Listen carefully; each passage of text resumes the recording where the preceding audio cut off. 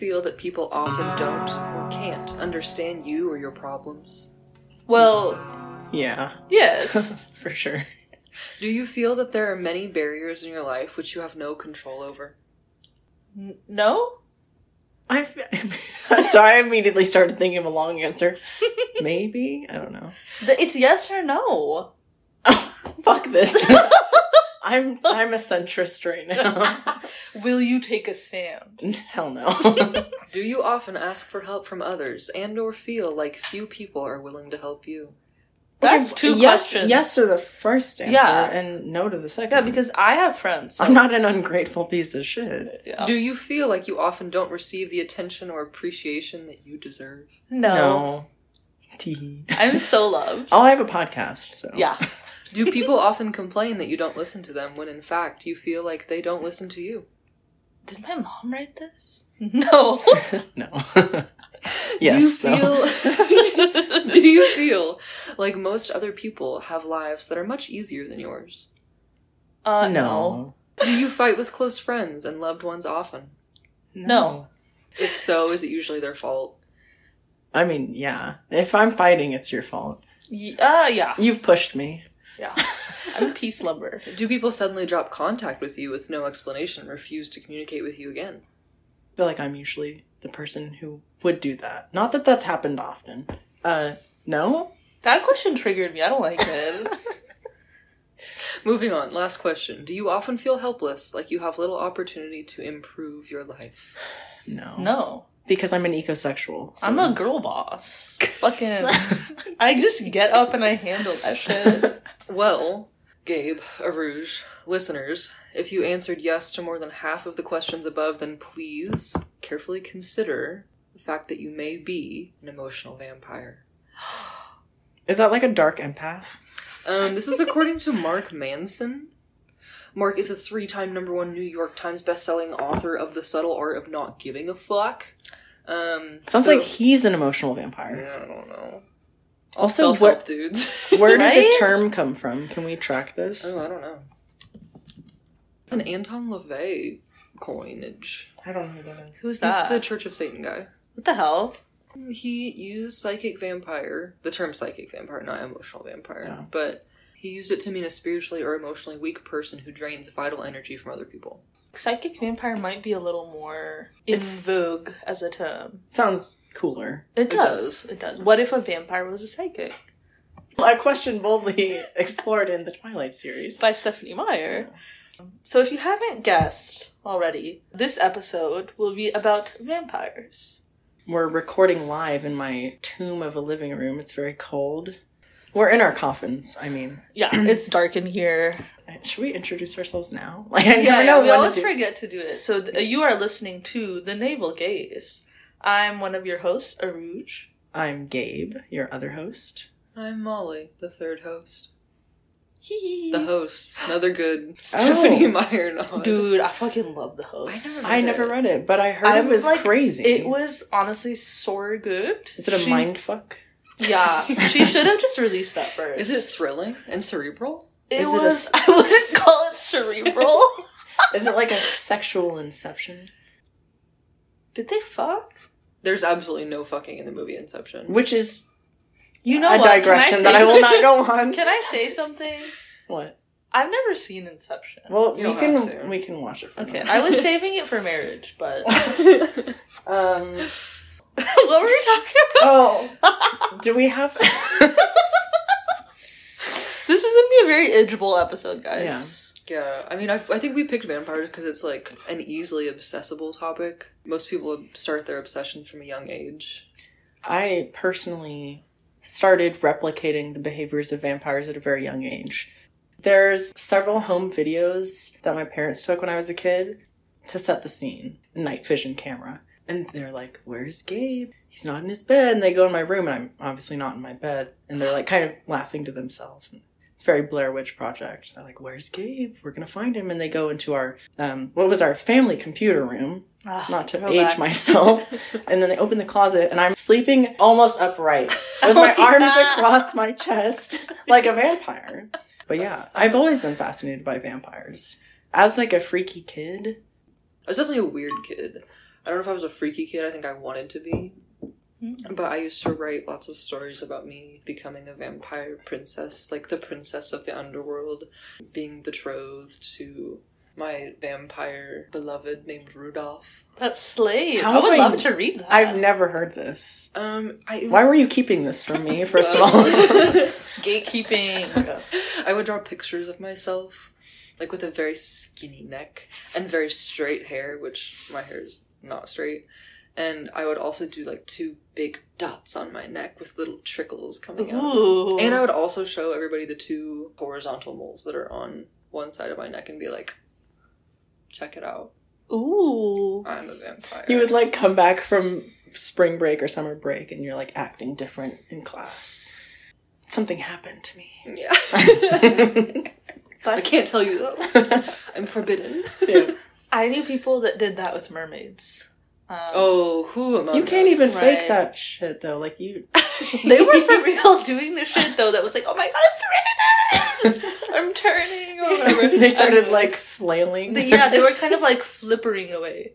But anyway, I wouldn't say I was a normal kid, but I wasn't super fascinated with this element of the supernatural. I was more of like a strong Percy Jackson, Greek mythology kid. But then the Twilight series, my pivotal moment with that was, I remember in 5th grade, this one kid who was later the linebacker of my high school football team decided to do his book report on Breaking Dawn to be quirked up and different. We were all 10-year-olds, and Breaking Dawn was famously a book that had sex in it. We were all like, oh my god, you're so crazy, he did Breaking Dawn. And then I was like, I need to see what the fuss is about. So I boldly afterwards was checking out like the entire Twilight series and reading it at the age of 10. Not because I wanted to watch them fuck or read them fucking, but because I wanted to know how you got to that point. And I really think That's so anthropological of you. yes, I was really conducting a study, if you think about it. And I think that was honestly my first interaction with, like, vampire media. Straight up just Twilight. Can we talk about being a twihard now so that we don't... Yeah. Like, we clog should it do we later. should do our disclosures about Because Twilight right now. I was Yeah. so deeply obsessed with Twilight. I remember begging my mom to read it, and when she was she was reading New Moon on the toilet. I vividly remember this. She was at the scene where Edward leaves, and it's like the pages that are like September. Oh my god. And I was on the other side of the bathroom door sobbing yeah! because I knew she was reading that part.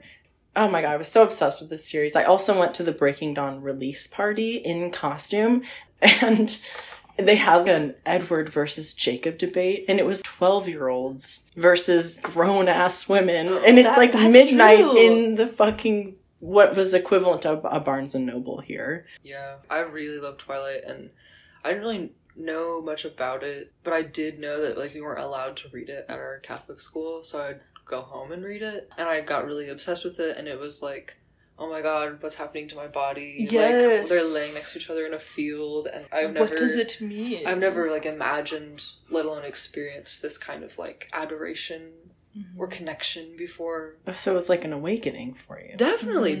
And it was just, like, it was so alluring.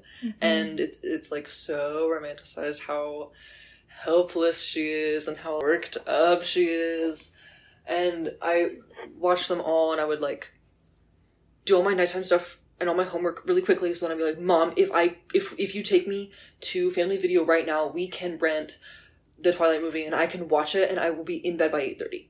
And she'd be like, yes, we can. Before we transition into Vampires. the episode proper, before we become vampires, we have to ask the essential question. Team Edward or Team Jacob? Well, when I was reading it, Team Jacob. Really? Interesting. Yeah. I would not have expected that. Me neither. I thought he was hotter, and I didn't like that Edward abandoned Bella. True. Me and my abandonment issues. Real shit, brother. So what happened between my childhood reading Twilight and now was that I read Harry Potter. So I read it, like, out of order. Most kids read Harry Potter and then got into Twilight as a teen. But then, like, my, like, sort of tween obsession was Harry Potter. And then I, like, came back to Twilight as a teenager or a young adult and be like, wait, actually this slaps. Like, this is so fun. And then I became Team Edward. Okay. I was definitely Team Edward, but more so, I was Team Jakeward. Of course. So, what about you, Rouge? I was die-hard Team Edward. Like, I literally, nothing could have kept You me. would be. Yeah, literally. I was like, this is the perfect man. He's withholding. Yeah, literally. Like, he was so, like, he just treated her like dog shit. And then later was like, wow, I was wrong, and I love you. And I was like, I need this. And then I think the movies really didn't change that at all for me either. We have a peer-reviewed study Yeah. about the demographics of this issue within our listenership. Oh, the question is actually not Team Edward or Team Jacob. It's more important. It's who tops, Edward or Jacob. Yeah. In that couple, Bella's not involved. We really de-gaff about her. Yeah. So, 26% of you, Edward tops. We are a minority. Only The face Gabe just made, you guys. only Go on. only slightly more, 30%, said that Jacob is going into Edward's hole, and 44% of you, a majority, copped out and said it is not for mortal minds. That to was know. that was pissing me off because I need you guys to stand up. This is not a podcast for centrists. Like, make some fucking noise. Realistically, I don't think Edward would top. I don't think he would have topped Bella either. I think What? Bella was in his booty hole. Like, he has such a complex about biting her. Like, clearly, if we're gonna get psychosexual with it, like, he has a weird penetration complex. Obviously, he would be super annoying about wanting to get topped. He'd be the most pathetic bottom ever. That's it. Like, that's all I'm gonna say on this This matter. says a lot about you, actually. I'm being objective here. Oh, right. Aruj is drawing conclusions about my character that are not true. I think Edward tops. I think he's sexy and strong, so... You just think you know everything about gay people? Yeah, I do.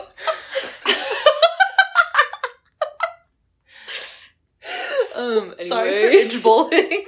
It sounds like you're saying edge boying.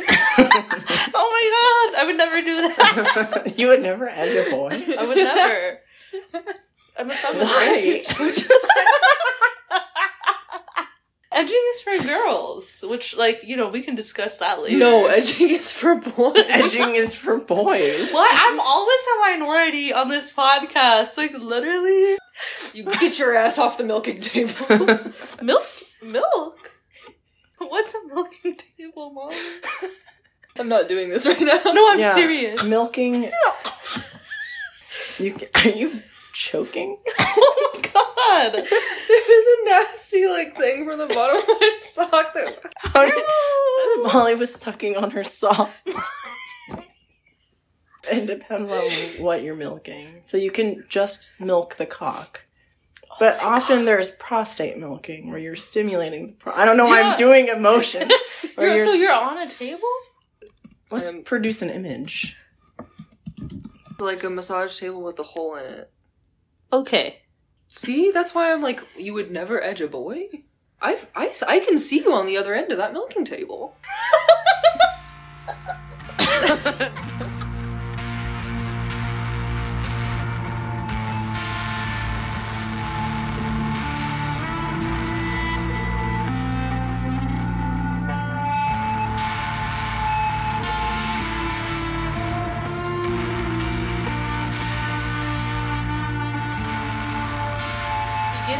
We wanted to talk about kind of our methodology for the episode. Usually we have a structure where we do our piece of media at the end. But like Molly was talking about earlier, vampires are very accessible, and we all have our own rich histories with them, as we kind of described earlier. So we wanted to look at different pieces of media and kind of do a tracing of different themes that we've noticed. This is loosely broken up by time, and there were different ways that we could have structured this episode, but this is just the one that we thought would be the most cohesive. It's not meant to be an inclusive list. I also don't know if you could ever do that in one episode. This is going to be a very media-heavy episode. At the beginning of each segment, we're going to kind of list off some pieces of media that we'll be discussing. You know, given that vampires aren't real, it couldn't really be anything else but a media episode. So we're going to kind of start with the beginning of the vampires we know it in the contemporary media landscape. Across time, there have been many creatures that could be a vampire, but the vampire as we know it originates from a Slavic word. I don't know what specific language, but it was basically vampire or dampir. Dhamphir. I'm sorry. What? Dumper? Dumper. The dumper. The word vampire first appeared in English in 1732. These were from news reports about vampire, quote-unquote, epidemics in Eastern Europe. And what they were kind of reporting on was the birth of this monstrous myth that was coming about. There's a lot of short stories that were collected from this time period of various creatures that would just get called vampires. They were more like ghouls or goblins or even like zombies. So these short stories had a huge range. There's one about what's basically a zombie dog. This man mistreats his dog, and then the dog comes back from the dead and attacks him, which is like pretty obvious ethical story there. Like very ecosexual. Very ecosexual. There's one about this girl goes and disturbs a shroud, or she moves a coffin lid. She like desecrates a grave, basically, and because she is such a shitty person, like a tornado appears in a church and like sweeps her up, and that's the vampire story. That's interesting. That's so sick. Yeah. The Albanian word dampir appears, according to like some etymological research, to come from dam, the word for tooth, and pure, to drink. So there is some degree to which like that is in the origins of the word. But as we can see, I mean, like if they're being represented as tornadoes and blood, sometimes isn't even part of the picture. Yeah. There's a particular short story among this collection, which I think were gathered mostly from like the Russian countryside. And it's the story of the soldier and the vampire. The soldier is returning from war and he passes by a graveyard. And there's this man being nefarious and cackling in the graveyard. And so the soldier walks up and is like, "What are you doing? Is it sinful?" And this vampire just like tells him his plan, as villains do. And he's like, "You know, I've been terrorizing this town and I'm going to go like suck the blood of some hot young babe." And the soldier's like, "Okay, cool." And so the soldier follows him and foils his plan. There's like a kerfuffle where they don't understand him. But what's important is that the soldier ends up kind of representing the glory of God by intervening with this vampire's wrongdoing in the town by preventing, he prevents it from wreaking havoc on this village, even though it's not really his duty. You start to get this idea of vampires are purposefully interfering with human society and with God's will. But as humans, it's our duty to interrupt them. And so I would say that that particular short story from this collection is representative of the xenophobic anxieties we started to see with that news report I mentioned earlier, where they're like, some sort of moral sickness is happening in Eastern Europe. Definitely there's elements from the short story collection, which I didn't know about until Gabe mentioned, that appear in one of the earliest vampire novellas, which actually predates Dracula by about 20 years. And I think often people think that Dracula is one of the first literary representations of vampires, but it's actually the novella Carmilla by Sheridan Le Fanu, and this was written in 1872. Carmilla is really unique because it's actually a lesbian story, which I remember realizing that this had predated Dracula and been like, okay, transgressive. I feel like you didn't get a lot of those lesbian undertones in a lot of fiction written at this time.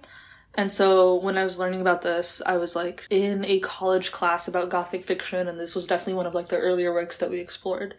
And Carmilla doesn't turn into a bat the way Dracula does, but she does turn into a cat. And so there is definitely like that flexibility in form, this sense of terrorizing local beautiful women. I think that's also a very consistent theme in vampire literature, and that makes sense with just in general how we construct monsters, right?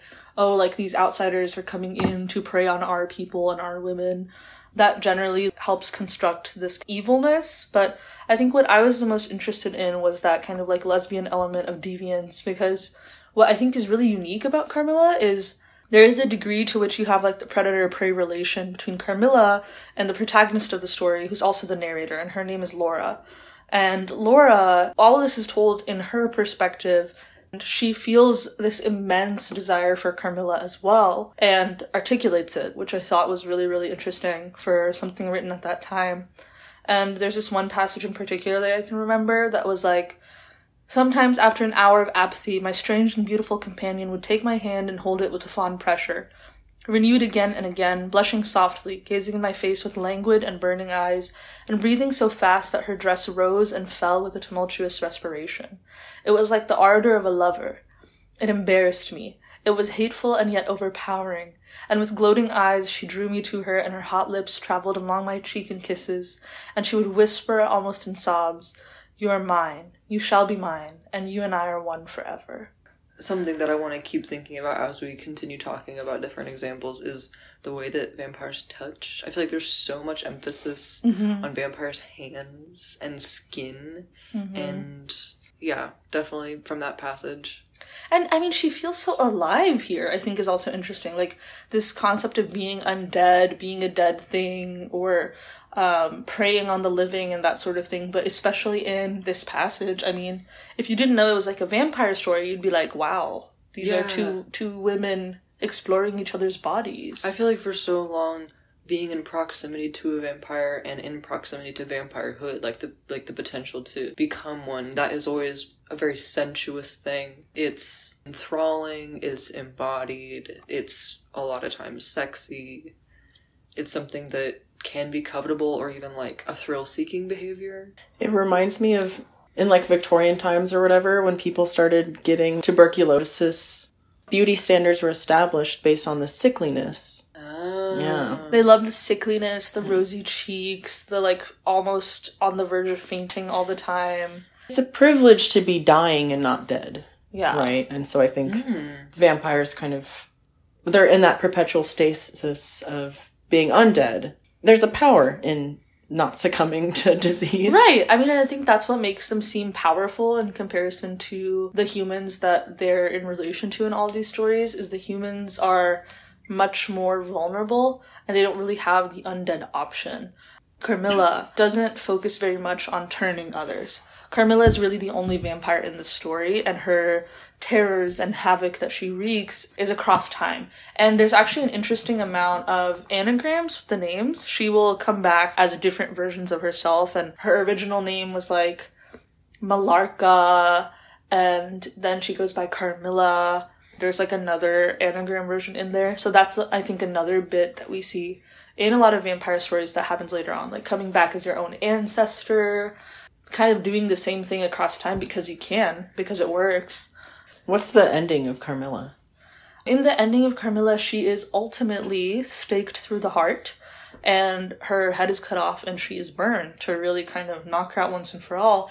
And it's very similar to the soldier story, where there's basically some good person walking around that happens to have this knowledge about these creatures and effectively like dispatches this threat. I didn't actually know that much about Carmilla. Like, I knew it existed, but it's amazing how many similarities it has with Dracula. So Yeah. So in Dracula, it actually begins with kind of a land issue. The main character, Jonathan, or at least one of the main characters, it's an epistolary novel, so there's multiple main characters. I think he's basically like a real estate dude. Like, he's not really an agent. No! I'm imagining him in like a really too tight polo now. Literally. He's helping Count Dracula arrange some land, purchasing a house near London. So he begins with this anxiety of Eastern European people encroaching on Western Europe. Pretty much right off the bat, Dracula is described as this slightly tactless, bestial, antiquated man. He has manners, but they're very antique and old. They're not really relevant to the bustling, hyper-modern life of London in, what was the late 1800s. And he also is a noble, right? Because Carmilla originates from like the House Karnstein. So there's this sense of noble lineage, but not fitting in because you are a relic of the past. Yeah. And so Jonathan ends up in Budapest, kind of on Dracula's land, and takes refuge in his castle. And a lot of shit happens. Like, I won't go through all of it, but suffice to say, Dracula has a fuck ton of powers. He's very strange. He's always, like, crawling up the side of the castle and turning into a wolf. And, like, he's... Okay, hot. I know. He's kind of sexy in the book. The descriptions are very beautiful. The queerness in Dracula is, like, something that so many people have written about, and there's so many things to talk about. But the detail that always stuck out to me is At a certain point, Dracula takes blood from the men he has captive, infuses it into women, and then drinks blood directly from the women. Which is an interesting detail when you think about the fact that Bram Stoker, the author, was close with Oscar Wilde. Oscar Wilde's girlfriend later married Bram Stoker. Wow. Interesting. So he was sucking Oscar Wilde's blood, so to speak. But there's a lot of things like that where anything that's homosexual or homosocial is passed through the proxy of the women. That's so interesting. The way that Dracula is slain is this character Van Helsing comes in. And Van Helsing is a religious figure, but he's also a scientist. So there's this interesting messaging of you need old things that are specific to your culture to defeat that which is ancient in another culture. But you also need, whatever is modern in your culture because you're not antiquated and savage like these. That's some trust science shit. Mm-hmm. Yes. And so it's with Van Helsing and Jonathan and all these other characters that they're able to, I think that they end up staking Dracula. I can't remember. They do all sorts of ridiculous shit. I think a lot of myths about vampires and how to ward them off and slay them came from this story. I think the garlic is from Dracula. Yeah. Yeah. When you guys were talking about noble lineages and how they tend to be traced through antiquity, or like antiquity is implied through lineage, it made me think about the importance of blood in monarchic societies. Yeah, and for like sure. how much basically incest was happening because all the families were related, and like the way that you keep power is by retaining your own blood. It's the irony of blood purity. No, exactly. And because then a bunch of people like ended up being hemophiliacs because in the of, Russian royal family. yeah, because of the way that mitochondrial DNA was being passed. Molly's looking right at me right when now. their shit got fucked up. When their shit got fucked up because of how quote-unquote pure their blood was. It's fascinating how there's multiple types of blood-based anxiety within the vampire mythos, because there's that, and then there's also the anxiety that these savage foreigners are coming and they're going to impregnate your women. They're going to pollute your bloodline with their faulty, subpar blood. Because it's not just about the weird homosexual undertones in Dracula. It's like, he is cucking Jonathan. He's cucking Van Helsing by mocking them and drinking their blood via, I think it's Mina and Lucy. Yeah. Yeah. Via bitch. Yes. Yeah. He literally fucked your bitch. The proxy is just very interesting. I think that makes me wonder, like, Carmilla and Laura don't have a proxy. They're able to have this experience one-to-one. That's definitely, I think, tied into the different, I guess, like, social hang-ups that people had about male-male queerness versus female-female queerness, and what can we represent on the page. Yeah. It reminds me of how straight men are weirdly paranoid that gay men will steal their girlfriends. Yeah.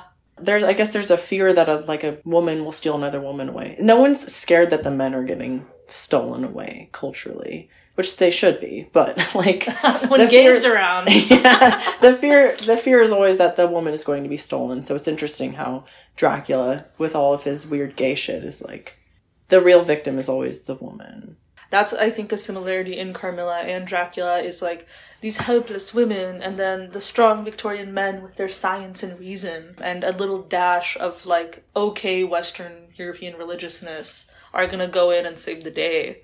And that's definitely, I think, a relic of this time. Oh, gosh, I don't know. I don't know a lot about Nosferatu. I do know that it was loosely based off of Dracula, and this is sort of an iteration on the Orientalism and xenophobia that we see in the kind of origin of the vampire myth. It develops into something that's specifically targeting Jewish people. It's more of an anti-Semitic portrayal. Have either of you watched Nosferatu? All I know about Nosferatu is when the episode of SpongeBob with the hash slinging slasher.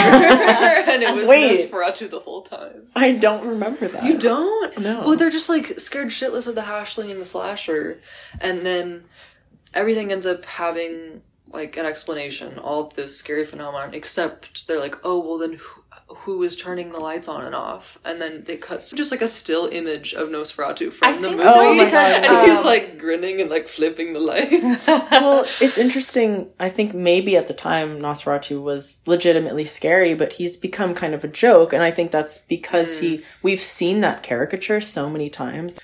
Every time I've seen Nosferatu mentioned, it's the fact that it's an unauthorized and unofficial adaptation. Bram Stoker's heirs sued over the adaptation. So they tried to like get all copies of this movie destroyed, but some of it saved. And then it's allegedly an influential masterpiece of cinema and the horror genre. These are some great pieces to start our vampire discussion because they solidify that the vampire is a very Catholic monster. You know, it's anyone who is an enemy of Catholicism is a vampire. They're like, we have to be the only blood drinkers around here. Yeah. Right? Well, I mean, communion and shit.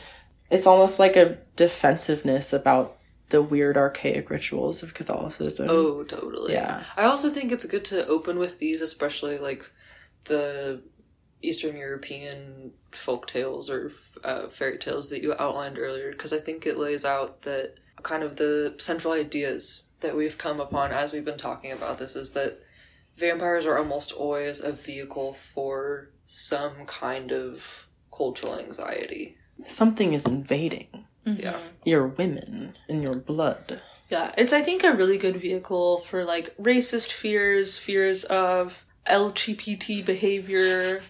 The reason we wanted to start here, right, is not just for chronological purposes, not just because I wanted everyone to know about Carmilla, but because we're so interested in how did we start from here and get to the point of Twilight and all of its, you know, subsequent sons.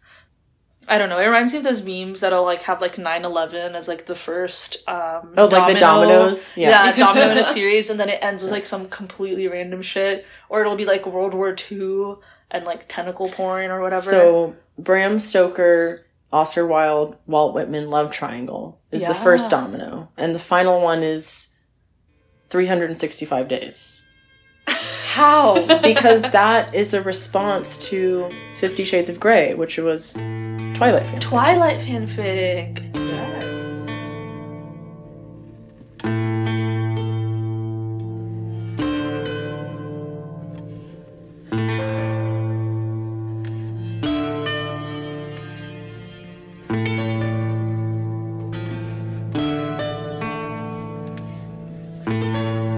We're gonna jump forward over 50 years because we really don't care about continuity. No, seriously. Nothing important happened during Everything this. between 1929 and 1976, flop. Yeah.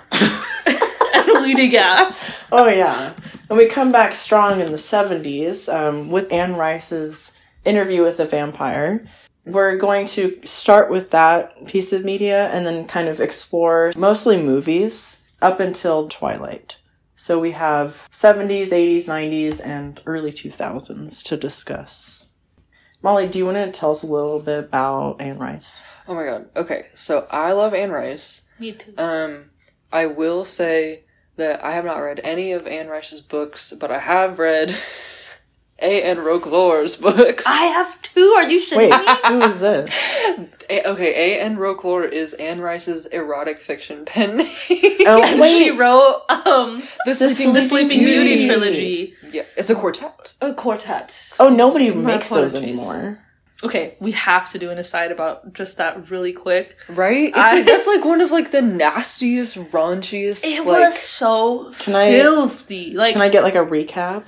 this is a world in which every kingdom has to give a tithe of one of their royal sexy young people. sexy and then young they people kind of to get another kidnapped. kingdom.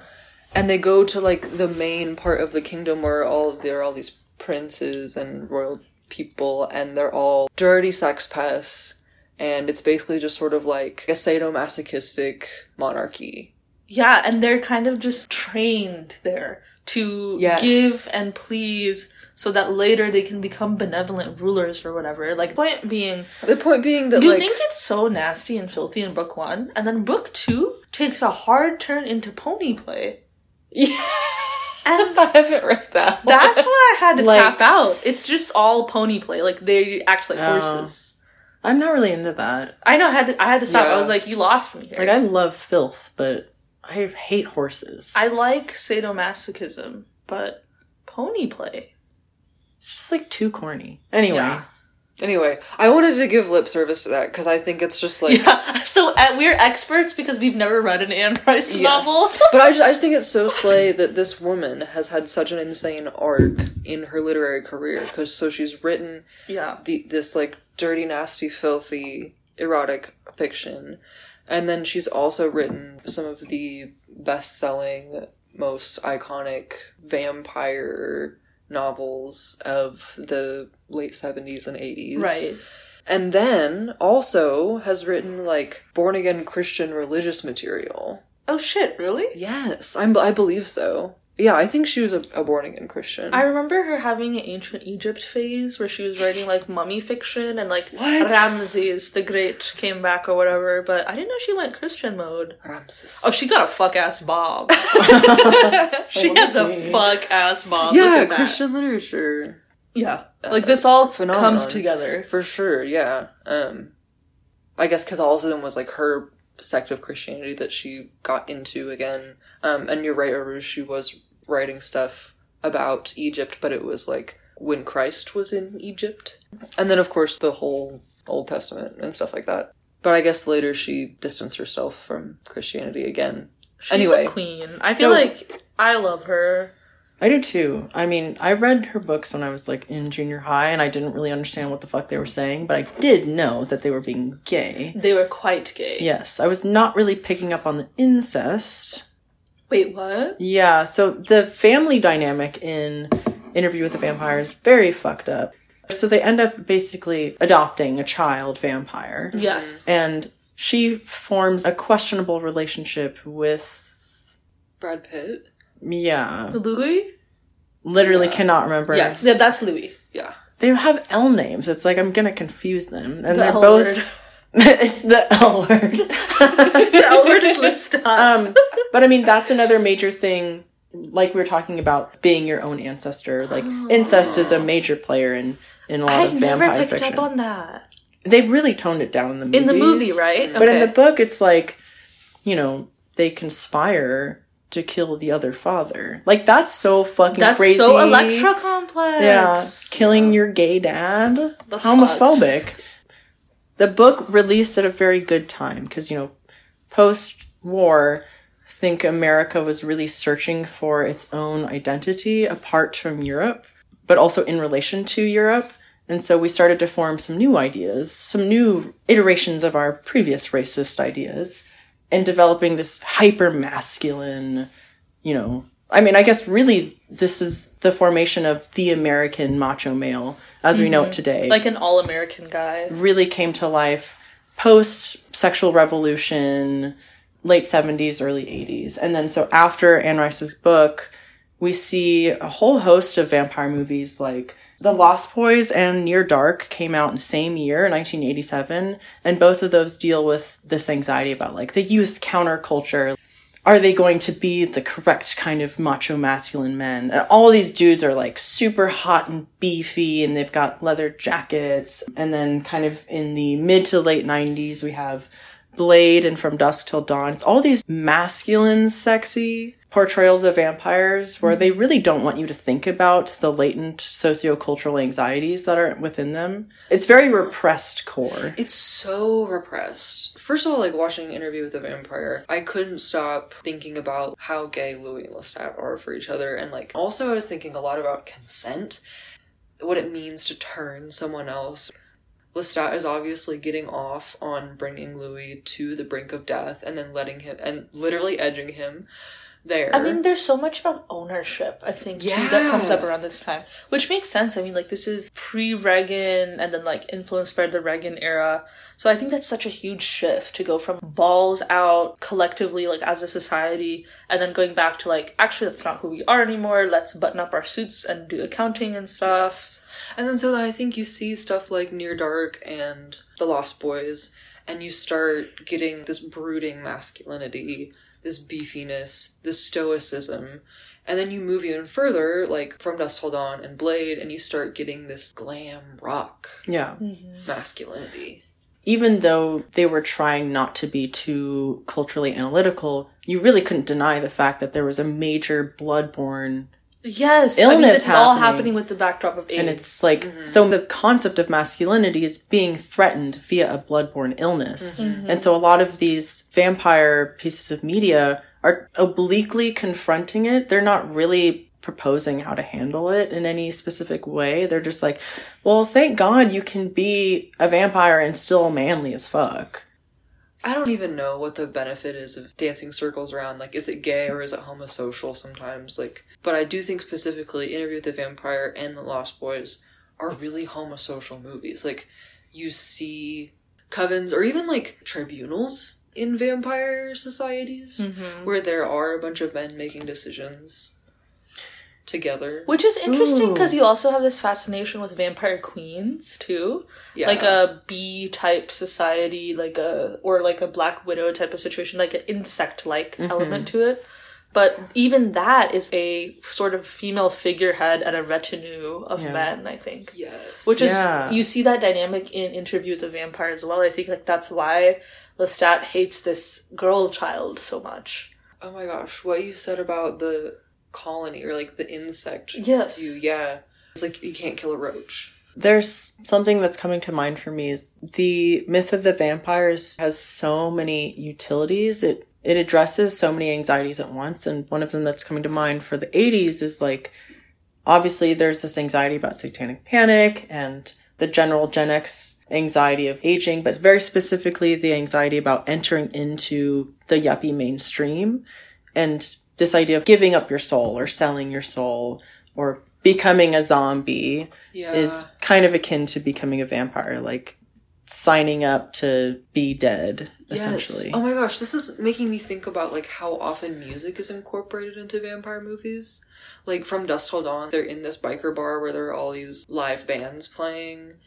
In the late 70s and 80s and into the 90s, like that is truly the development of the music industry as far as like getting signed to a label and then the label owning you. Like you're selling out, like you're making it big. This is like pop stars and rock stars were really like becoming a thing. And so it is like selling your sort soul. of like vampire leech, I think, mythos as well. Like they're sucking life out of these bands. They're predatory. So I think that's one thing that I'm interested in is like, where is the convergence between satanic panic and the backdrop of the AIDS epidemic and, you know, putting on this front of super strong dudes and rock and roll and leather and that sort of thing. I think it's important to note that in the 70s and 80s, like, the archetypal gay man that we think of looked a lot different. Like, it was this hyper-masculine, almost fascist-looking figure, like a Tom of Finland cop, authority figure, big mustache, big muscles. Glam rock and music was kind of a meeting place for these weird metrosexual vibes of like, I don't know how to explain it necessarily. Masculine and feminine were trading a lot of motifs and traits, and homosexuality was complicating that. I don't know if this is the right time period, but David Bowie, right? Very vampiric. Yeah, totally. Yeah. I think in the 80s, America was thinking a lot about itself as an adult. And so these anxieties about what are we going to look like in the future? What is our immortal essence came up a lot. And that obviously ties so much into vampires of like living long enough to see all the consequences of your actions and your ancestors' actions. Oh, so true. Yeah, I feel like people were trying to get other people to acknowledge that in the 80s, and the mainstream culture just was not acknowledging that, like, oh, the world might be starting to burn. Right, because I feel like we get a lot of climate activism and ethnic studies departments being established, like, right around this time. With the vampire as a creature becoming increasingly Americanized, we see a transformation of the racial anxieties. So, like, obviously there is the dimension of America hates, Eastern Europe.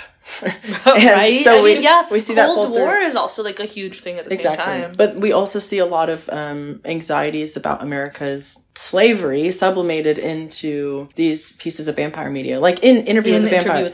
I mean, that's very overt. He owns a plantation. Yeah, he owns slaves. Yeah. And he is drinking the slaves' blood. Yeah. There's like the whole first quarter of the movie that when I was watching it, I was like, I could do without this. There's also a land issue there too, because doesn't it get burnt down to collect some money? Okay, tying together some of what we're talking about, I think that's another departure that we're seeing from the older vampires to this kind of in-between era that we're exploring. Because I guess the big question we were posing earlier is, how do you get from Dracula to Twilight and the post-Twilight world that we live in currently? And then this bridge point is essential, where we're going from the vampire as a way to explore Eastern European xenophobia that Western Europeans were perpetuating, as well as some of like the classic anti-Semitism, Orientalism, etc., with this Victorian backdrop and Victorian aesthetic, and then kind of moving that into 70s and 80s aesthetics in America and adopting it. Because we have to, like, I think, Americanize whatever exports we have. It is very interesting how the American South, and specifically Louisiana, becomes a hotbed for kind of doing this revitalization. I wonder what it is about that specific setting that encourages thinking about Southern Gothic stuff. Yeah, like you said, like Southern Gothic. Right. And Louisiana is spooky as hell. Yeah. They have all of the exports of France, and then placed on top of this sort of abject biosphere of the swamp. Swamps are my most fearful biome, because you can't see through the water. And the water's still, too. I feel like that's I also... hate still water. There's so many poisonous, so many venomous things that live in the swamp. And it's very primordial. Maybe that's what they're seeking. Yeah. Is a place in the country so new that feels ancient enough to hold all this anxiety. Yeah. I mean, it is one of the older places Mm-hmm. in the United States from its colonial start. And also, you can't bury anything. Right. The above ground cemeteries. So all the history and all the death and all of the lineage is, like, still in the same plane as you when you're there. Kind of an inversion of French catacombs in that way. Yeah. Right? Yeah. Like, it's all above the surface and you're forced to reckon with it. That's what makes it so interesting with the way vampirism in America gets tied up with Confederacy and the South, is trying to find a way to, I guess, make a romantic, capital R, spectacle out of vampires, which isn't really attempted to the same degree with older vampire stories. Yeah. It's really, really interesting how consistent of a theme this becomes. Now that we've started talking about it, like, why is it that a lot of this, like, American vampire fascination is focused on strong, beefy men, and, like, strong, beefy men doing strong, beefy things? I mean, so much of antebellum imagery is, too. It's just like that. So, I mean, it lends to it really well. A man in uniform doing something that's tough, but, like, you know, also he may not agree with it, and also sophisticated. He's carrying on the tradition, which is to be strong and endure. Yeah. Yeah. And it's important to have these antebellum images after war. I've been thinking so much about sanitization recently. I'm sure no one could have predicted that we would bring up Israel and Palestine in this fucking episode of all things. Sanitization in particular, like looking at a process as it is happening right now, and then watching the manufacturing of how we will look at it in the future, looking at this present moment. And I have to credit this really excellent video essay on YouTube that looks at, like, why so many vampire Confederacy stories are being told. I'll definitely put it in the episode notes, and you guys should listen to it. But there is this really, really fascinating look at the way the Confederacy gets sanitized in this antebellum period, because everyone feels this urge to go back and create a states' rights narrative. But if you're looking at primary texts from that era, the speeches are very explicit about, you know, the North is mad that we like slavery and we want slavery, so we have to fight this war and we have to secede so that we can continue to have slavery. And then this gets, like, watered down and turned into a whole thing about family lines and good old Southern gentleman values and this lost cause of the Confederacy. That myth making is so productive that you get to the point where you're able to have people construct romantic images of Confederate soldiers, even though they're literally just signing on to defend slavery. It's really fascinating. You can have a full conversation, a full representation of a vampire, for example, who was linked to the Confederacy, and never ever mention slavery.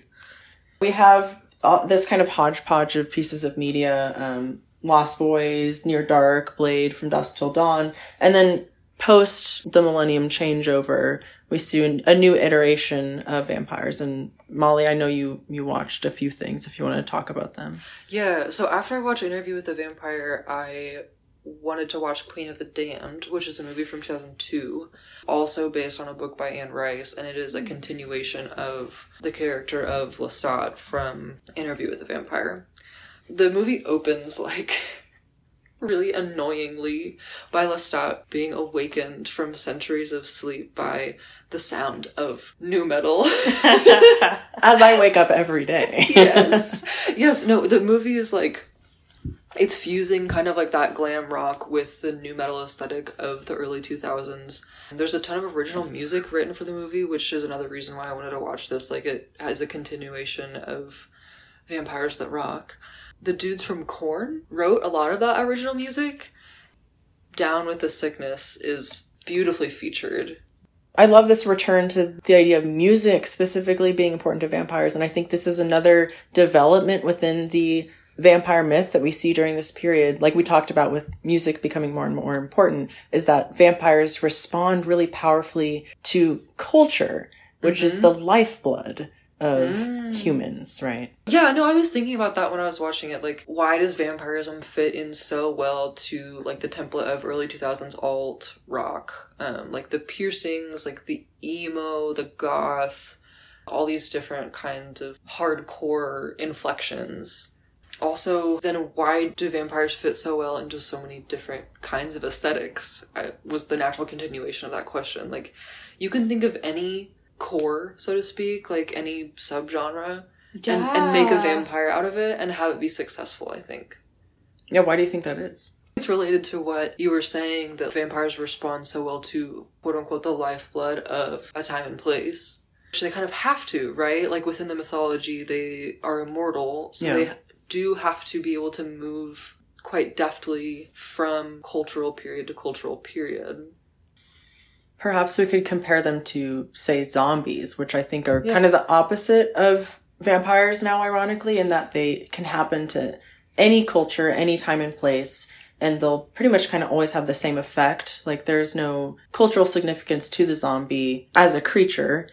That's part of the way that all of these iterations of vampires, you see that continuous thing of adopting your fake ancestor's name and pretending to be a new person in each generation when it's really just you all along, really speaks for the fact that they are in a way a creature of the future, even though they might be stuck in that body that they had in their quote-unquote present moment.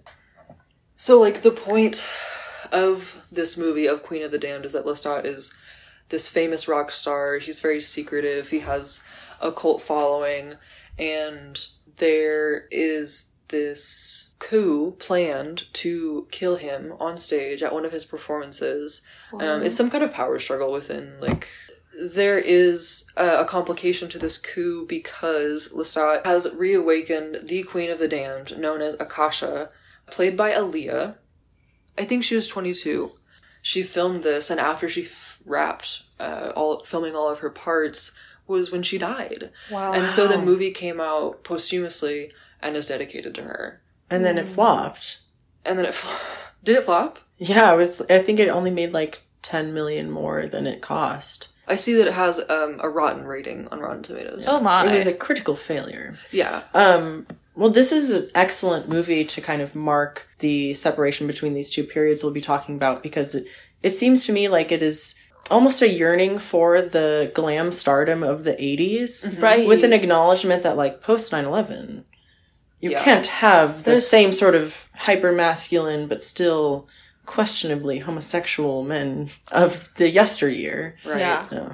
The nostalgia is very, very interesting with vampires, I think. Like, just how the past coming into the future necessarily needs a disguise, I think, so that they can hide among the humans. So you can't really have this like open celebration of the past and roots for the vampires themselves, because it becomes a question of safety and threat.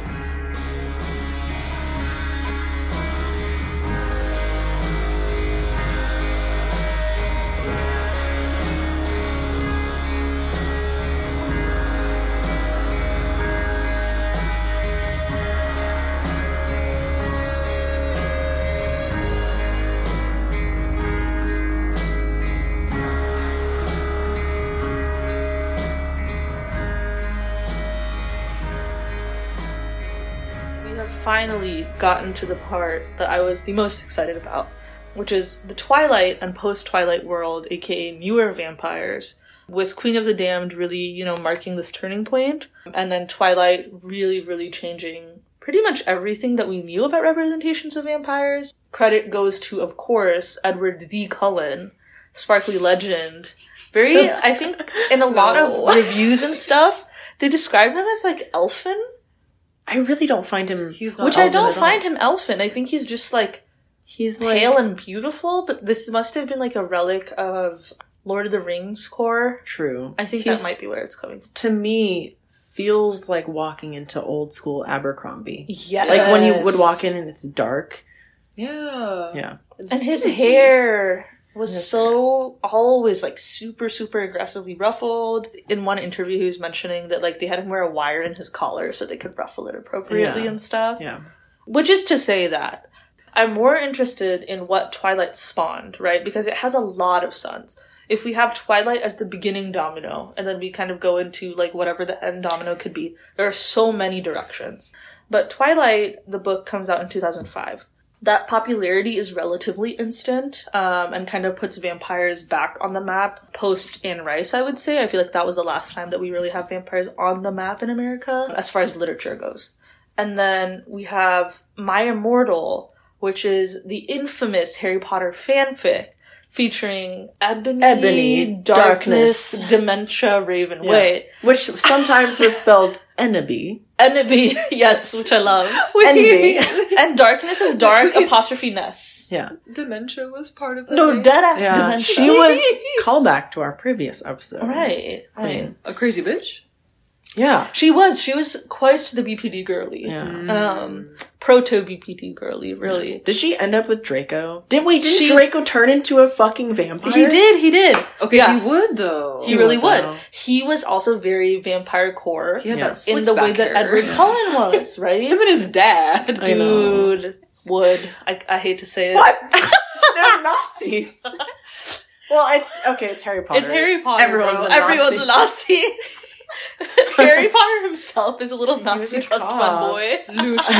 Lucius. So to return to Twilight, I feel like one of the main reasons it was so pivotal in the development of the vampire mythos was that it is the Christian reimagining of 90s grunge sensibilities. Like it's a referential piece of media. It really is. Yeah. I mean, it's the first time I remember hearing the word irrevocable, because it was... Same. Is that right? Right? In the opening passage, right? Yes. It is in the opening passage, and it's also on the back of the book, on the paper. Irrevocably in love with him? Yes. Yes. That doesn't even make sense when I think about it. Right, but it was so iconic in that moment. So I guess like what I find so fascinating about this is at the same time that it was getting really popular, there was all of this hate where people are like, this is so poorly written, Bella Swan's such a fucking loser, and she is this and she's that, and like I don't understand why everybody cares about Edward It or was Jacob. so viciously political. Yes! Like, everyone had something to hate about it.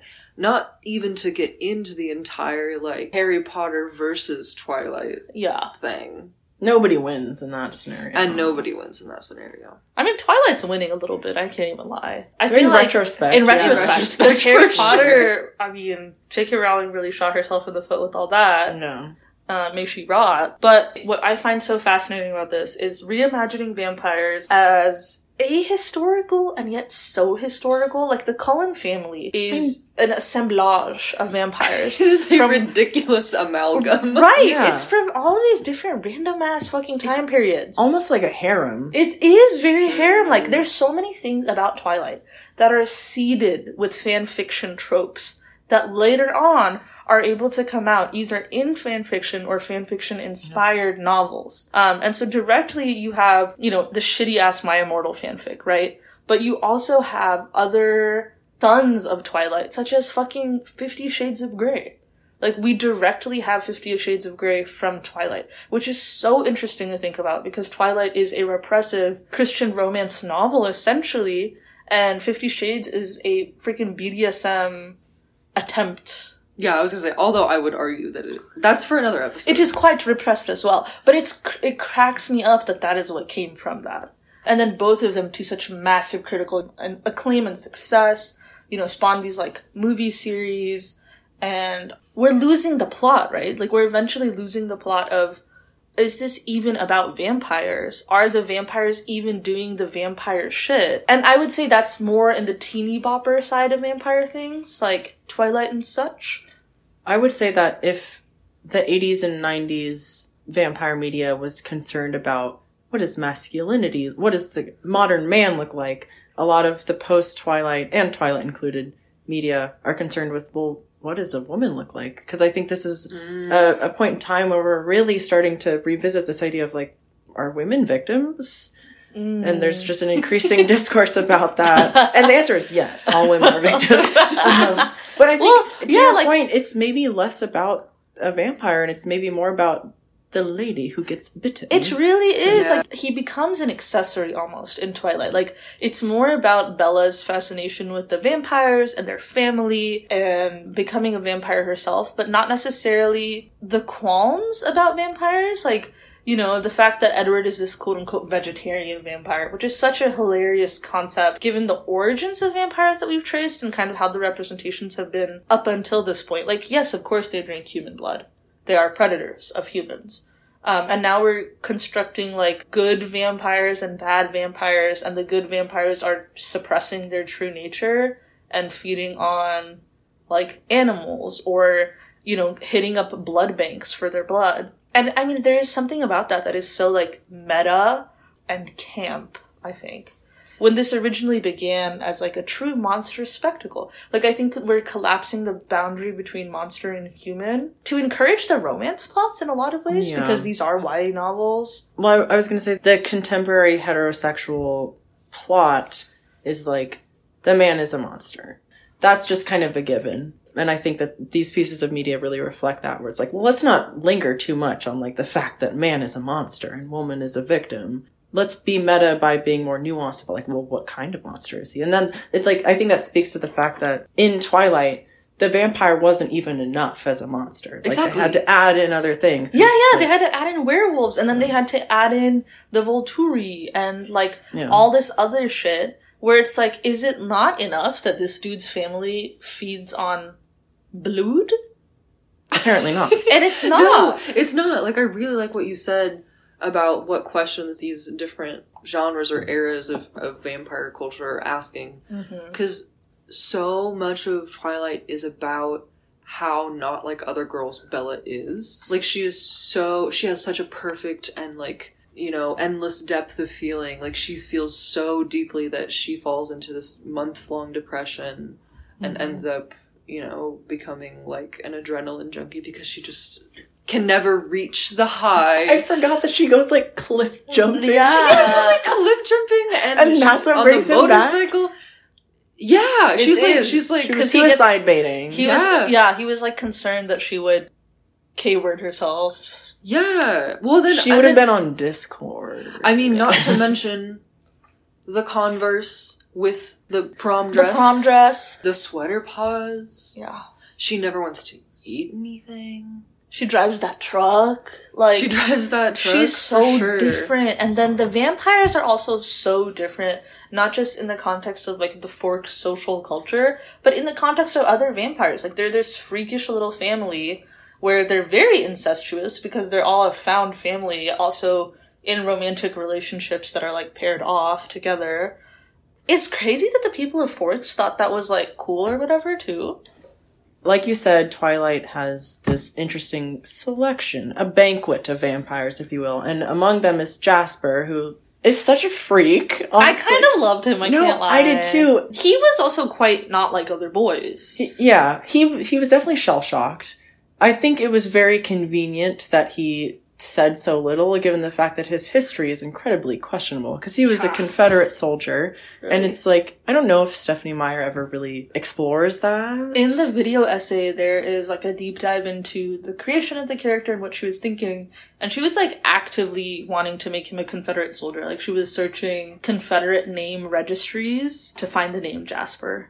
Okay, so she was thinking about it. It was not just a throwaway. Right. It was a very intentional choice. And then that begs the question, like, you know, why are we doing all of this Confederacy sprinkling in? Because Jasper is not the only example. Yeah. He is probably temporally speaking the first example, because after this we get the Salvatore brothers and the Vampire Diaries. Wait, they were also Confederates? Yes! Both of them? Most notably Damon. I think the younger one was not old enough to go to war or some shit like that. I should know this because I read the books, which were way different So from the show. fucking different! They were Italian! Yeah. In the books. Salvatore. So isn't that crazy? Is the books were written in the 90s, but then for the TV adaptation, out of nowhere, like I was talking about earlier, they pick up this setting and make it all Confederate. And then True Blood, which is a TV show What are on they Hubbo. doing to the Italian people? Right?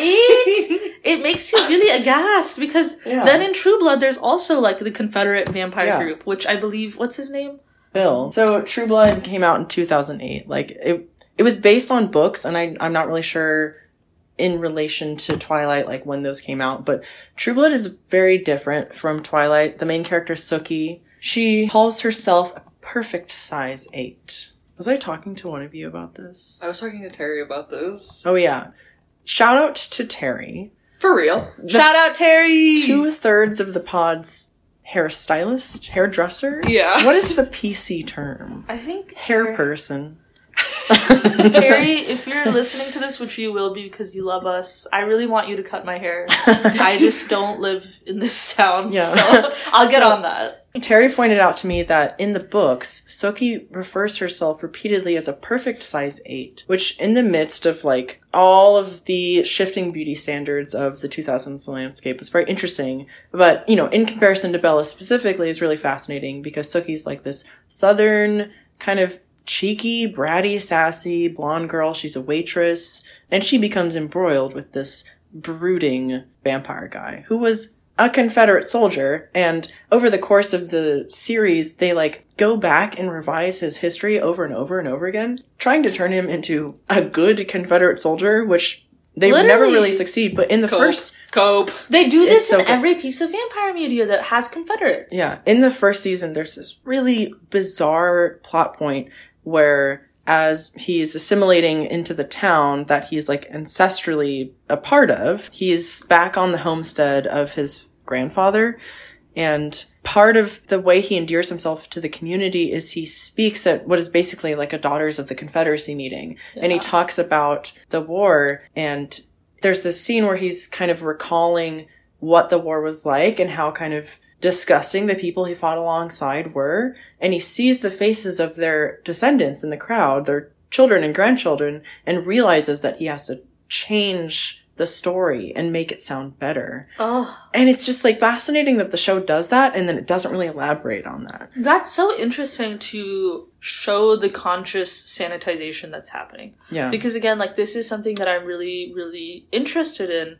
Because in the Vampire Diaries, they only really do this because Elena, the main character, also skinny brunette legend that every man in the show is obsessed with, a la Twilight, she and Damon end up becoming more of like the key couple in the show towards the end. The issue is, in the very first season, they make Damon this like unlikable rat asshole. So then they have to retcon a ton of stuff so that by the end you feel more in favor of their relationship. And one of the things that they do is try to do the Confederate revisionism and be like, well, Damon didn't actually believe in the cause. He was just doing this because he had mommy issues and daddy issues and wanted his family to be proud of him. This is interesting. I think I'm perhaps tracking the origins of vampires in like a sort of East versus Western European sense, in a white supremacist sense. Yeah. Being like a tool of exerting white supremacy upon a people. It's had this trajectory where now it is actually, in these works of fiction, a manifestation of white guilt with retconning these Confederate narratives or sort of like white apologism. Right. Or Yeah. I don't even know if I would use guilt or apologism, because I don't think a lot of these decisions are conscious in that they're like, we want to make a commentary on Confederacy. No. I think it's more a sense of like, because we live in a world where the Confederacy has turned into something that was like, they were fighting for states' rights and not necessarily slavery and stuff, that can become a sort of romantic Gone with the Wind-esque situation. And they can borrow kind of those tragic elements. Because now vampires are just like sexy, brooding guys. I'm gonna be a centrist Ugh. and agree with both of you because Boo! I do think that there's an element of guilt. Like, I think, especially in True Blood, you see that. I would also say, like, American vampire media is always going to run into this problem. If you have a character that is a certain age, they're going to have lived through slavery. Atrocity, yeah. through Yeah. atrocity, through slavery specifically. And I think a lot of these pieces of media were like, well, then let's make them Confederate so we can have it. This is our morally gray character. Yeah. And it's just, it is such a fascinating confluence of, like, romance novel, white woman brain. I And think it is a shortcut to complexity for them. I agree. This is reminding me of a story that I've told so many times, and I'm sure you guys are tired of hearing this, but I had a boss, this woman who I will not name. She told me once that she had gone to a past life conference. And in the past life conference, they had her do a guided meditation in which she went into this house, and this house was structurally her life. It was a symbol for her life. And she went into the basement where her past lives lay. And in the basement, she found a closet, and she opened it up, and it was a Confederate uniform. And she had a flashback to her previous life in which she was a gay Confederate soldier. I think she tried to spin it as, like, she was kicked out for being gay, so So it was ergo, okay. she had to, like, be in the war. I don't really remember the details, but that story always makes me think of this specific type of white American woman. It's like Suffering Olympics, Okay. Yeah. right? The vampire becomes a way to explore ways of suffering. Obviously, we have this extremely morally, ethically questionable exploration of, like, race dynamics via the vampire. And then we also start to see it, like, specifically beauty standards, which, Molly, I know you had some things that you wanted to discuss with that. Yeah, totally. I mean, the number one thing that I have been thinking about in consuming all of this vampire media is that there are no fat vampires. Yeah. There's one fat vampire in True Blood. And I love that for And True he's gay. And he he's gets gay? hate crimed and murdered. Oh, He was okay, actually well, awesome. So R.I.P. that guy. I mean, So- most of the vampires we see are really, really skinny white people. They're heroin chic. Exactly. And so, like, I started thinking about this when I was watching Queen of the Damned, because part of that early 2000s aesthetic is extremely low-cut jeans with these thick belts that really accentuate, you know, like the V-lines and the six-pack. Something about the way that Aaliyah moves in that movie really articulates, like, all of her ligaments, and you can see her bones, and, like, skinniness is presented as something that is mythic and alluring and covetable and sensuous. And so I wondered, like, why are vampires so skinny? Thinking about this, like, they consume one thing, and they really don't have a lot of needs outside of consuming that one thing. So they have to find other ways to enrich their lives that are the ways that we get creative with our basic survival, like cooking a delicious meal, finding different ways to relax or sleep or anything like that. So they're always moving, they're always active, and they're only consuming one thing. Like, it's reminding me, like, of girlies who are like, well, like, I'm so manically dedicated to my own craft that I only had, you know, my blood latte today and a cigarette, and that's it. Yeah, and I Right. stayed up all night. Yeah, Stayed up and all I stayed up night, all and night. I walk everywhere, and, you know, I would never take the elevator, I only take the stairs. Yeah. Yeah, it is, like, a very unhealthy way to behave. Yeah, I think that's a really salient point because in the 80s, it was like so many beauty standards were about being physically fit and healthy and not sickly. So it makes sense that the vampires then were like somehow really fit. Like, Yeah. They were just doing chest presses all the time. Yeah. Oh. But it felt like a return to form. Exactly. For the vampire. It reminded me of what you said towards the beginning of the episode when you were describing early vampires. They're very gaunt. They are manifesting from an anxiety about death and dying and sickness and infection. It is a privilege to be close to death without dying. There is power in staving off what is coming for us all. And it reminded me of something that I believe Lestat says in Interview with a Vampire, which is, I'm flesh and blood, but not human. So then I got to thinking, you are embodying these human traits like flesh and blood. You know, those are the two things people talk about when they talk about what makes up man, so to speak, but not human. So they're in this really weird liminal space between monstrosity and humanity. Mm-hmm. And I think in other depictions that we've talked about tonight, like, vampires are very monstrous. There's something that'll get you. They're something that is scary to encounter in the dark. And in other depictions, especially as we get more contemporaneous, they become something that you'd like to encounter in the dark. You'd like to meet around some dark corner and be pulled into their lair and, like, have this illicit, mysterious, sensuous, or sexual experience. Yeah. And there's a desirability to it, I feel like, which there is a faint thread of that, right? In Carmilla, for sure, but also in Dracula as well. Like, there is this sexual mystique about these scary creatures. But I definitely see what you mean, where we get to the point where it is almost desirable that, like, I think before it was like the prey desires the predator, and now we've gotten to the point where it's like the prey desires to become one of the predators. That becomes one of Bella's fascinations. It's like, I want to be a vampire. I want to experience this and know this as well. I will never forget how she crosses her eyes in the movie when he starts sucking out of her wrist. Oh my god, Yeah. that scared me so much as a kid. I know. It's really I mean, intense. all of the feeding ritual stuff, Yeah. like the ecstasy of it, Mm-hmm. and, like, I remember even now, like, I feel like I consume so much vampire media, but I really don't like watching the feeding scenes, because, like, Yeah. the eroticism of it is so visceral that it's like, I have a hard Yeah. time separating it from myself. When you said it, the ecstasy of it, like, yes, there's a pleasurable ecstasy to it, but I think there's also this condition of being ecstatic. Like, if you're in that ecstasy of Saint Teresa type Yeah, vibe. how religious of it. Exactly. And it plays into the mania that we're talking about, right? Like, there's, like, this manic element to the vampires of being awake, acquiring skills, making use of your time while you're on Earth. I mean, to our detriment as people, as communities, as a culture, like, skinniness is highly romanticized and highly idealized.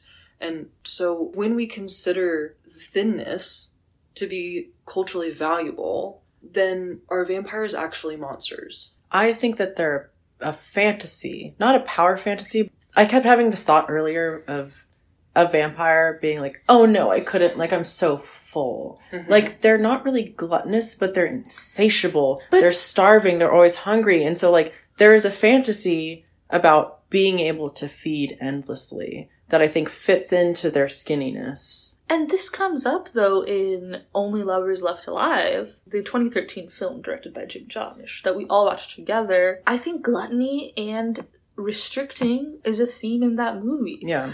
Where they have Eve and Adam, who are the two married vampires, and they're the lovers that are left alive, and they interact with Eve's quote-unquote sister Ava. And I remember one thing that Adam is so irritated with her about is not just her being, like, a poor house guest and, like, you know, fucking around in his house and drinking his blood and that sort of thing, his blood stash, I will say, but specifically, like, this sense of restriction. Sorry, when you said blood stash, I was just thinking of, like, a milk mustache. But, like, That's blood cute. stash. He and Eve take these dainty little gulps. They even pour up in these tiny little crystal glasses that seem like they hold Shots 2 worth. ounces. Yeah.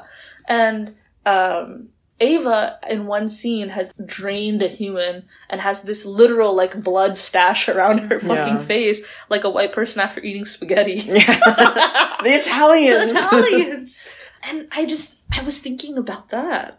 Of, like, you know, there's this aesthetic in the whole movie that, like, Adam and Eve are so skinny and they're so sexy and wan and stuff. And you don't really see them eat. Like, they take dainty little sips of blood here and there, but they're not really indulging in anything other than really, like, their love for each other and their pet fascinations, which for Eve are her books and for Adam is his hoarding, essentially. His music. Yeah. And also the methods by which people have archived or recorded their art. I would say that there's some extremely suspicious ideas of gluttony and all that within this movie, but more than anything, Eve and Adam are collectors of culture. They're walking archives of the human race. Mm-hmm. And a major part of culture is the ability to restrain, because when you restrain, you define.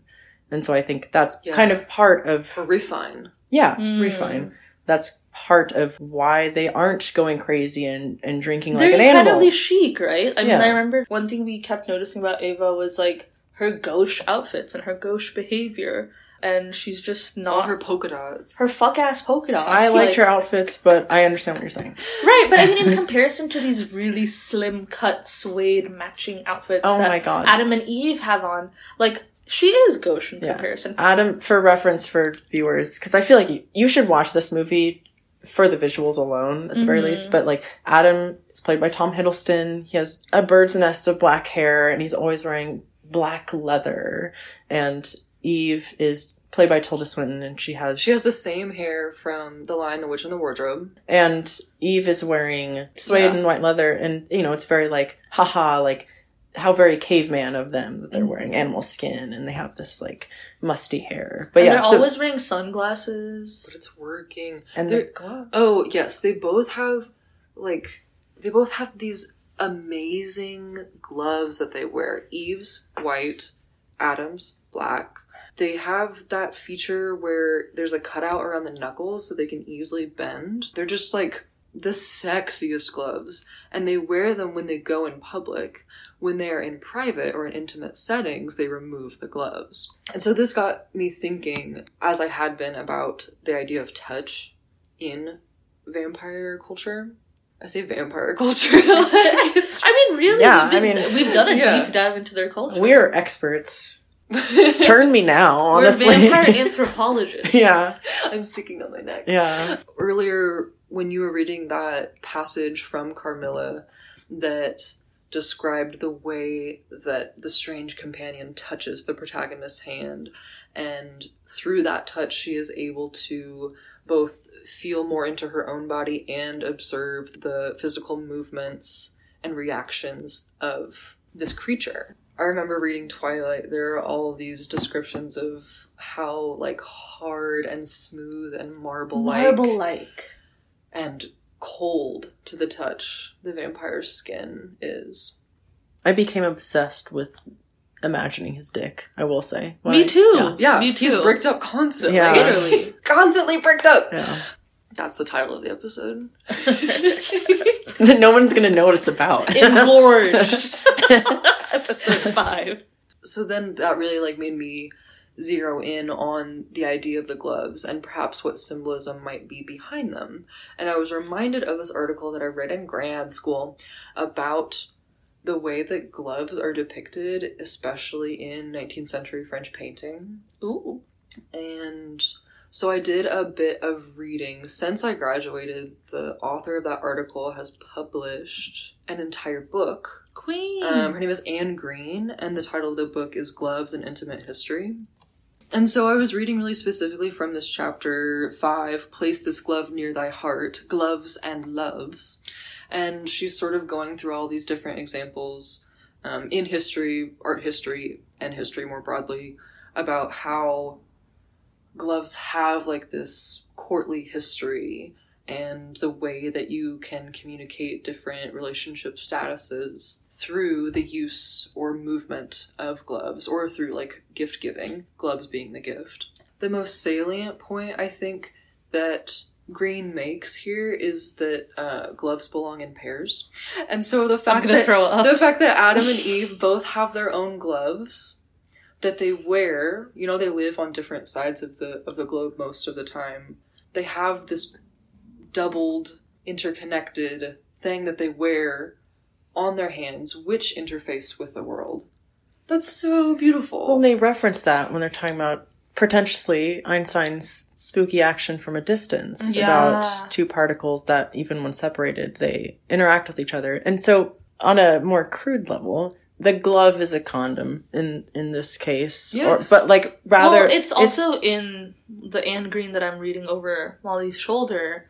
You know, the gloves themselves offer a sensual embrace, the pleasure of putting on a pair of perfect fitting gloves, sheathing one's hands in gorgeously supple leather, and slowly fitting them over one's fingers. There's this resignation that Adam and Eve have, and they express it throughout the film, of like, they're above violence. They've had enough time to reckon with the status of being a vampire, which is like to kill people. And they found ways around that, like through blood banks and, you know, kind of convenient plot devices. What makes them different from other couples we've talked about in this episode, and kind of returning to Lestat and Louis, is like, they're both vampires. And so in a way, they can be safe together because they're not going to prey on each other. They have this healthy, loving relationship. And so they wear their gloves when they're interfacing with the world because they are, on some level, kind of nervous about taking advantage of the human world. They see it as this very precarious, like, barely surviving thing.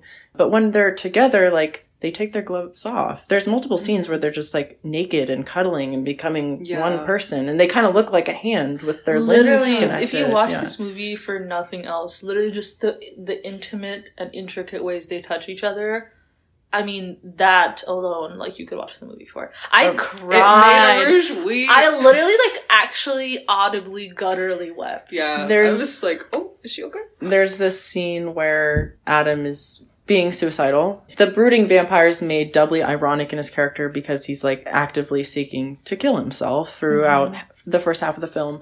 And Eve delivers this really beautiful, very Tilda Swinton monologue of, like, you've been alive for so long and you don't get it. And she puts on this, like, Motown record, and they dance together. And it's just, like, the way that Tom Hiddleston and Tilda Swinton have such good chemistry. It's literally, like, it's electric isn't the right word. It's just, like, so warm. It's simmering. It's like I don't know, I felt very, like, cardiovascular. I felt held by their... Yeah. I'm not gonna think about it. Don't think about it too hard. You were their third in that moment. I was their third. But there's something so self-reflexive about a glove, like so self-contained, where you with your fingertips are feeling the interior of the glove, and also you're feeling the glove and the glove is feeling you, and you're feeling things through the glove. What a perfect tool for a vampire. Right? To protect yourself too. Like, if in this universe their skin is cold to the touch, then it impedes a sort of accidental brush of the hand that would cause suspicion. Or, like, I mean, there's such a big emphasis on after the transformation into a vampire, like, the baby vampires have such sharp senses all of a sudden. That also makes me think of, like, barriers, right? Like, having that glove on, preventing you from having the tactile stimulation of literally everything that exists around you. Yeah, it's like the sunglasses. But I really also like the sensory idea overload of gloves. They mirror, but they can't be placed directly over each other in the same plane. There's a word for that. I know. I should know it. Is it chiral? Yeah. Yeah, they're chiral. Yeah. Yeah. They're enantiomers. Yeah. And I really think that's neat. I think in a way, like, all of these myths that we make about monsters are a way to explore the human condition, because that's what humans love to do, obviously. But we construct something that is chiral to ourself. It is mirrored, but it's not something that we could directly absorb into our own experience. Ultimately, to understand what it's like to be a vampire, you have to become one in all of these narratives. So there is the mirror in between these two states of experience. And you have to traverse that to be able to get there. Only Lovers Left Alive does that really beautifully. I think a really good example of chirality in there is not even any of the main characters, but there's the character Christopher Marlowe and his student, Bilal. And I think they're a great example of chirality, because Bilal is so reverently connected to Christopher Marlowe, and then Christopher Marlowe is also such a strong believer in his talent. And the bit there is that Christopher Marlowe has been alive for so long, and he's such a prolific writer, and all of these humans that have gotten credit for excellent works of literature have actually been him. Some of them. Some of them. There's a recurring theme where vampires periodically infuse a dose of human culture back into itself. So back to the Dracula infusion in a way. So he does that, but then, you know, they're grieving and they're like, oh, the world without your words, like, how could we possibly go on? And he reassures the other vampires, Adam and Eve. He's like, it's okay, like, Bilal will be there as well. And there's so many images in this movie that are so painting-like. And the one that I really remember well is the one where Christopher Marlowe is passing away. And on one side is like Adam and Eve collapsed into each other and then collapsed onto him in their grief. And on the other side is like Bilal collapsed by himself, but a mirror image of that grief. And yet the two are never going to be the same, but they do mirror each other perfectly. One of the reasons Only Lovers Left Alive is able to accomplish this, like, tender and I think refined depiction of love and immortality and human culture is because it has a very narrow window. It focuses so specifically on European and a little bit of, like, American, but mostly, like, white culture is this amalgam. Adam and Eve and Christopher Marlowe are the vampires we see in this movie, and all three of them are... Oh, wait, no, and Ava. So all four of them are white, and... The names speak for themselves. Yeah, like, literally a return to the Christian form. Instead of Catholicism defeating the vampire, it defines them, right, with Adam and Eve. And like we mentioned before, they're all very interested in preserving and safeguarding human culture, but very notably, the names they're dropping are European and American. Half of the movie is set in Detroit, and I'm pretty sure we don't see a single black character. Yeah. But we see, like, or we hear about, like, black music, black American music, and it just feels very consumptive. There's a part where Adam is taking Eve around Detroit and was like, do you want to go see the Motown Museum?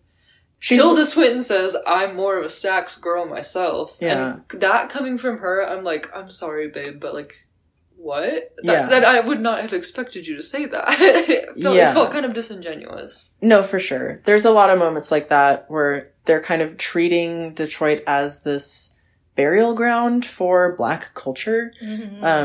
And then they contrast that with Morocco and Tangier specifically, which is where Eve lives, and that's the second half of the film. And that's kind of where they go to recuperate from some trouble with the law, basically. And also to revitalize Adam, to make him not want to kill himself. And it's just this very beat poet escape from Western society, like absorb this exotic culture. I mean, brings us back to full circle. Escaping the discomforts of America. So what else do you have left but to go back and try to make the East new again? By looking at it as something that you can consume now. Yeah, we start with the old school Orientalism and end with the new school Orientalism. In a way, it is still kind of old school. Like, it's a tradition in the way that vampires are concerned with, like, drawing on these other rituals and traditions and pieces of culture. They kind of reenact these cultural pastimes of tourism, which is really fascinating. But yeah, I think that's something important to note about the movie, that, like, it's able to accomplish its tenderness because it's omitting things that would really complicate its narrative. I feel like this is a movie that has really strong opinions about how to live well. Yeah. And I think it has a really narrow definition of how to live well. And I mean, it's a movie by Jim Jarmusch, who, like, for all the great art that he has made, he's extremely fucking hipster. He's who I think of when I think of all the Gen X people in my life who want to put their flag into the ground of alternativeness and knowing what the avant-garde is and knowing what is good art. There's a lot of fixation on the movie because these vampires are experiencing existential dread all the time. Like, how do I fill my life? It's with hobbies. It's with the Western canon. It's about with being a bit of a snob. Yeah, really, it's a little bit of snobbery for sure. And it made me think of, like, elitist artist circles, and especially, like, artist colonies, where, I mean, Detroit is treated as, like, this failed experimental ground that is now, like, a fossil of American industry. Which is crazy, because they didn't try to really explore the quote-unquote scene. No. Right? And there's, like, still culture happening in There's Detroit. lots to do in Detroit. I mean, Detroit has, like, one of the most important house music festivals happens in Detroit. I mean, it also made me think of, like, Taos, another artist colony in some rural part of the world. Like, obviously Tangier is one of these. There's also a very specific sort of artist colony that I encountered growing up. There's a neighborhood in my hometown that is 2 streets large. It takes up 2 streets. The girth? The girth of The girth. Yeah, it's comprised of 2 streets. They're the only 2 brick streets in this neighborhood, and then it's surrounded by a bunch of impoverished houses. Oh, And- that's wretched. Right? And so, like, you can only imagine how the property taxes are affected by these, like, big 3- and 4-story Victorian homes surrounded by these tiny bungalows that are in various states of disrepair. Many of the people in Northeast Kansas who align themselves with different literary circles, with different artistic circles, have bought houses here and live there. And so it in itself is this artist colony. Not even to get into the learners, but I don't think I can do that at this point. Yeah, Seed, if you're listening, you know who I'm talking about. If you know, you know. We have a lot of controversial opinions that we will never voice. It's just another example of how places can become colonized by people who think they know how to live well and live correctly and make art correctly. And that's not chill. Damn. Part 2 of you didn't think we would get to colonialism, but we did. Yeah. To round it out, with all of its flaws, I do have a deep love for that movie. I watched it. When did it come out? Like 2014? Or 2016. It came out like right after I graduated high school. Yeah. And I thrifted this fucking amazing leather jacket. Nice. Technically, I stole it. From the place with the boss that was a former Confederate soldier in her past life. Gay. But I stole that leather jacket and I Was you watched right? this movie and I was just like, oh my god. I can't wait to be a vampire. Yes. Like, it really reignited a lot of my Twilight fantasies of living life as though I were undead and kind of becoming defamiliarized with human culture and, like, being excited to learn about people who came before me. And so I have a soft spot for this movie. I have a That's soft spot awesome. for True Blood. Like, I don't think you can have an American piece of vampire media without it being Of course. I mean, you so also embroiled in racism. You can't have American media in general. Like, You can't have a non-American piece of media that's not embroiled in its own bullshit. So I think. true, Queen. Media is all about getting embroiled in your own bullshit. Yeah. Right? I don't know. I mean, this is such a romantic movie. Yeah. Oh yeah. I liked it. I liked it all. It was phenomenal. And you we're- should cry to it. We're a romantic podcast. This is true.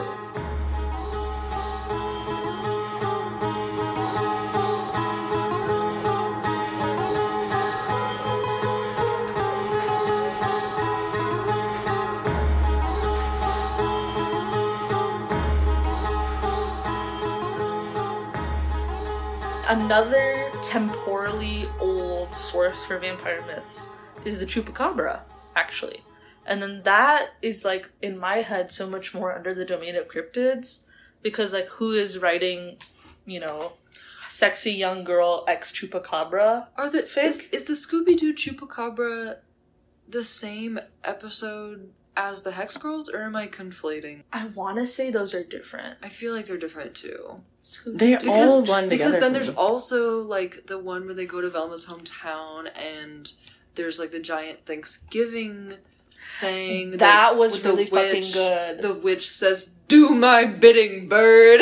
You know, The there's giant turkey. There's some Louisiana shit in Scooby-Doo, too. Oh my god! Scooby-Doo. Zoopy zoo. Ruby Roo. Ruby Roo. Oh my god, the Chupacabra looks so goofy in this, The guys. Chupacabra and Scooby is so cute. But That's not Scooby-Doo... what they look like. I've seen Yeah. Scooby-Doo on Zombie Island. That movie scared me so badly. Same. Have I talked about this on the pod before? No. I Talk don't about think it. so, but you should talk about it now. Oh my god. Okay, so I watched, like, The Ring when I was very young. And, the hell? Oh my god, I loved it. I thought it was great. It didn't bother me at all. I loved all the different symbols. But then I watched Scooby-Doo on Zombie Island. and I was sleeping in my mother's bed for weeks. I also have a profound attachment to this movie. Oh, it's crazy. I also just have a profound attachment to Scooby-Doo, but, like, that is its own topic. It's just, like, I remember the skull, like, the way the zombies are animated in this. Yes. And I don't know. Guys. There's all these weird cat people in it, too. What? I've never seen it. It's time. There's also, So- like, this sexy local woman. I love when I'm Fred looking at and her. Daphne beef. Are you guys saying that you want to fuck zombies? No. No, I don't think I could hit. I couldn't. I'm not trying to have anything break off. Yeah. Ew, ew. What about a mummy? Mummy's hot. Well, I guess I haven't watched very many mummy movies, but just the whole thing of, like, kind of being encased. That's It's hot. kind of sexy. Like, what if I start pulling Like on that? latex. Yeah. What if I start pulling on it and you unravel his penis? You're like, oh, it's suddenly so much smaller. Speaking of so much smaller, the Britney Spears Where are you going with this? autobiography that she's releasing. She says the context is she's having sex with Justin Timberlake, and she's like, you know, yada yada, I was getting so ready, and I tell him, like, okay, you can put it in. And he says, it's already in. My world collapsed. No! I was My world collapsed. like, my world collapsed. Dude. Her ghostwriter ate that one. Yeah, wait. My world collapsed. That's ridiculous. I know. That has nothing to do with vampires.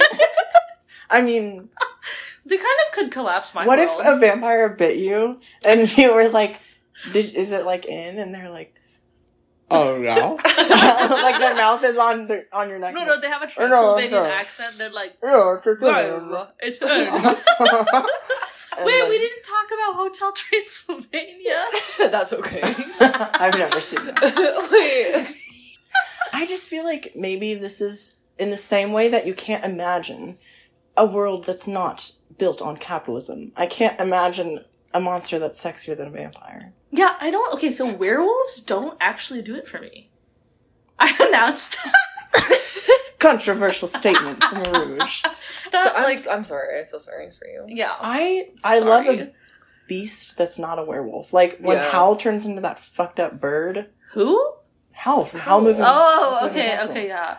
Mr. Howl. Any That's kind my of, like- husband, so. Any kind of like transformation, I love. So do you like the wolf? I love the wolf. I love the vampire. There was a movie that I watched as a young child it was a Disney Channel original movie, and I believe it was called The 13th Year. The story was like, in your 13th year, you begin to turn into a merman. Oh. I was not expecting that. That's actually, I would hate that, personally. I Like- can't even swim, so. Like this kid, like the kid in the movie, he was on the swim team. Oh, He was a good good for swimmer him. anyway. Okay. But then he started getting like webbed fingers, and then he started getting gills, and something like pre-puberty me saw something about that transformation and was like, what is happening to my body? What's happening to his body? So, What's happening to my body? this brings me to full circle. Thinking of horses. Horse transformation. The final frontier of cryptid sexuality. Oh my god, me and Aruj saw Piaf, Piaf, and it was so good. Piaf was erotic. Does she Maybe I should fully- go back and read book 2 in the Sleeping Beauty series now that I've seen Piaf. Actually, yeah. Because maybe I will get it more now. So, Anne Rice is dead, right? Yeah. Rip How legend. can we contact her and get her to write a horse transformation erotic novel? Oh my She- god. She probably already has. I never finished that second book. Anne Rice, I offer my body to you as a vessel. Stop it! Oh my god, I Molly! Her hair's changing into a fuck-ass bob! I will write the next great horse transformation quartet. Like, Well, I'm yes.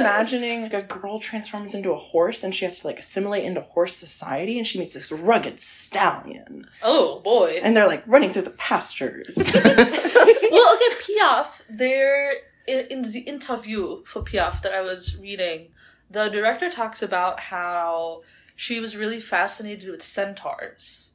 And that is why a lot of the... Gabe is shaking his head. You don't like centaurs? No, because the origin of the centaur is, like, horrific rape. Oh, That's shit. the purpose of the centaur, is to inflict a horrific rape. That's so scary. I only know about the one guy that trained fucking Achilles. Oh yeah, well he was The nice one. May I say, Well. he was a little faggy with it. He was not believing that all women were victims. He was a sapiosexual, if you will. What the literal fuck? Well, okay, I just remembered that I learned the word miscegenation for this episode and I never fucking used it, you guys. And I thought it was pronounced miscegnation. To which I was like, is that barstool sports for women?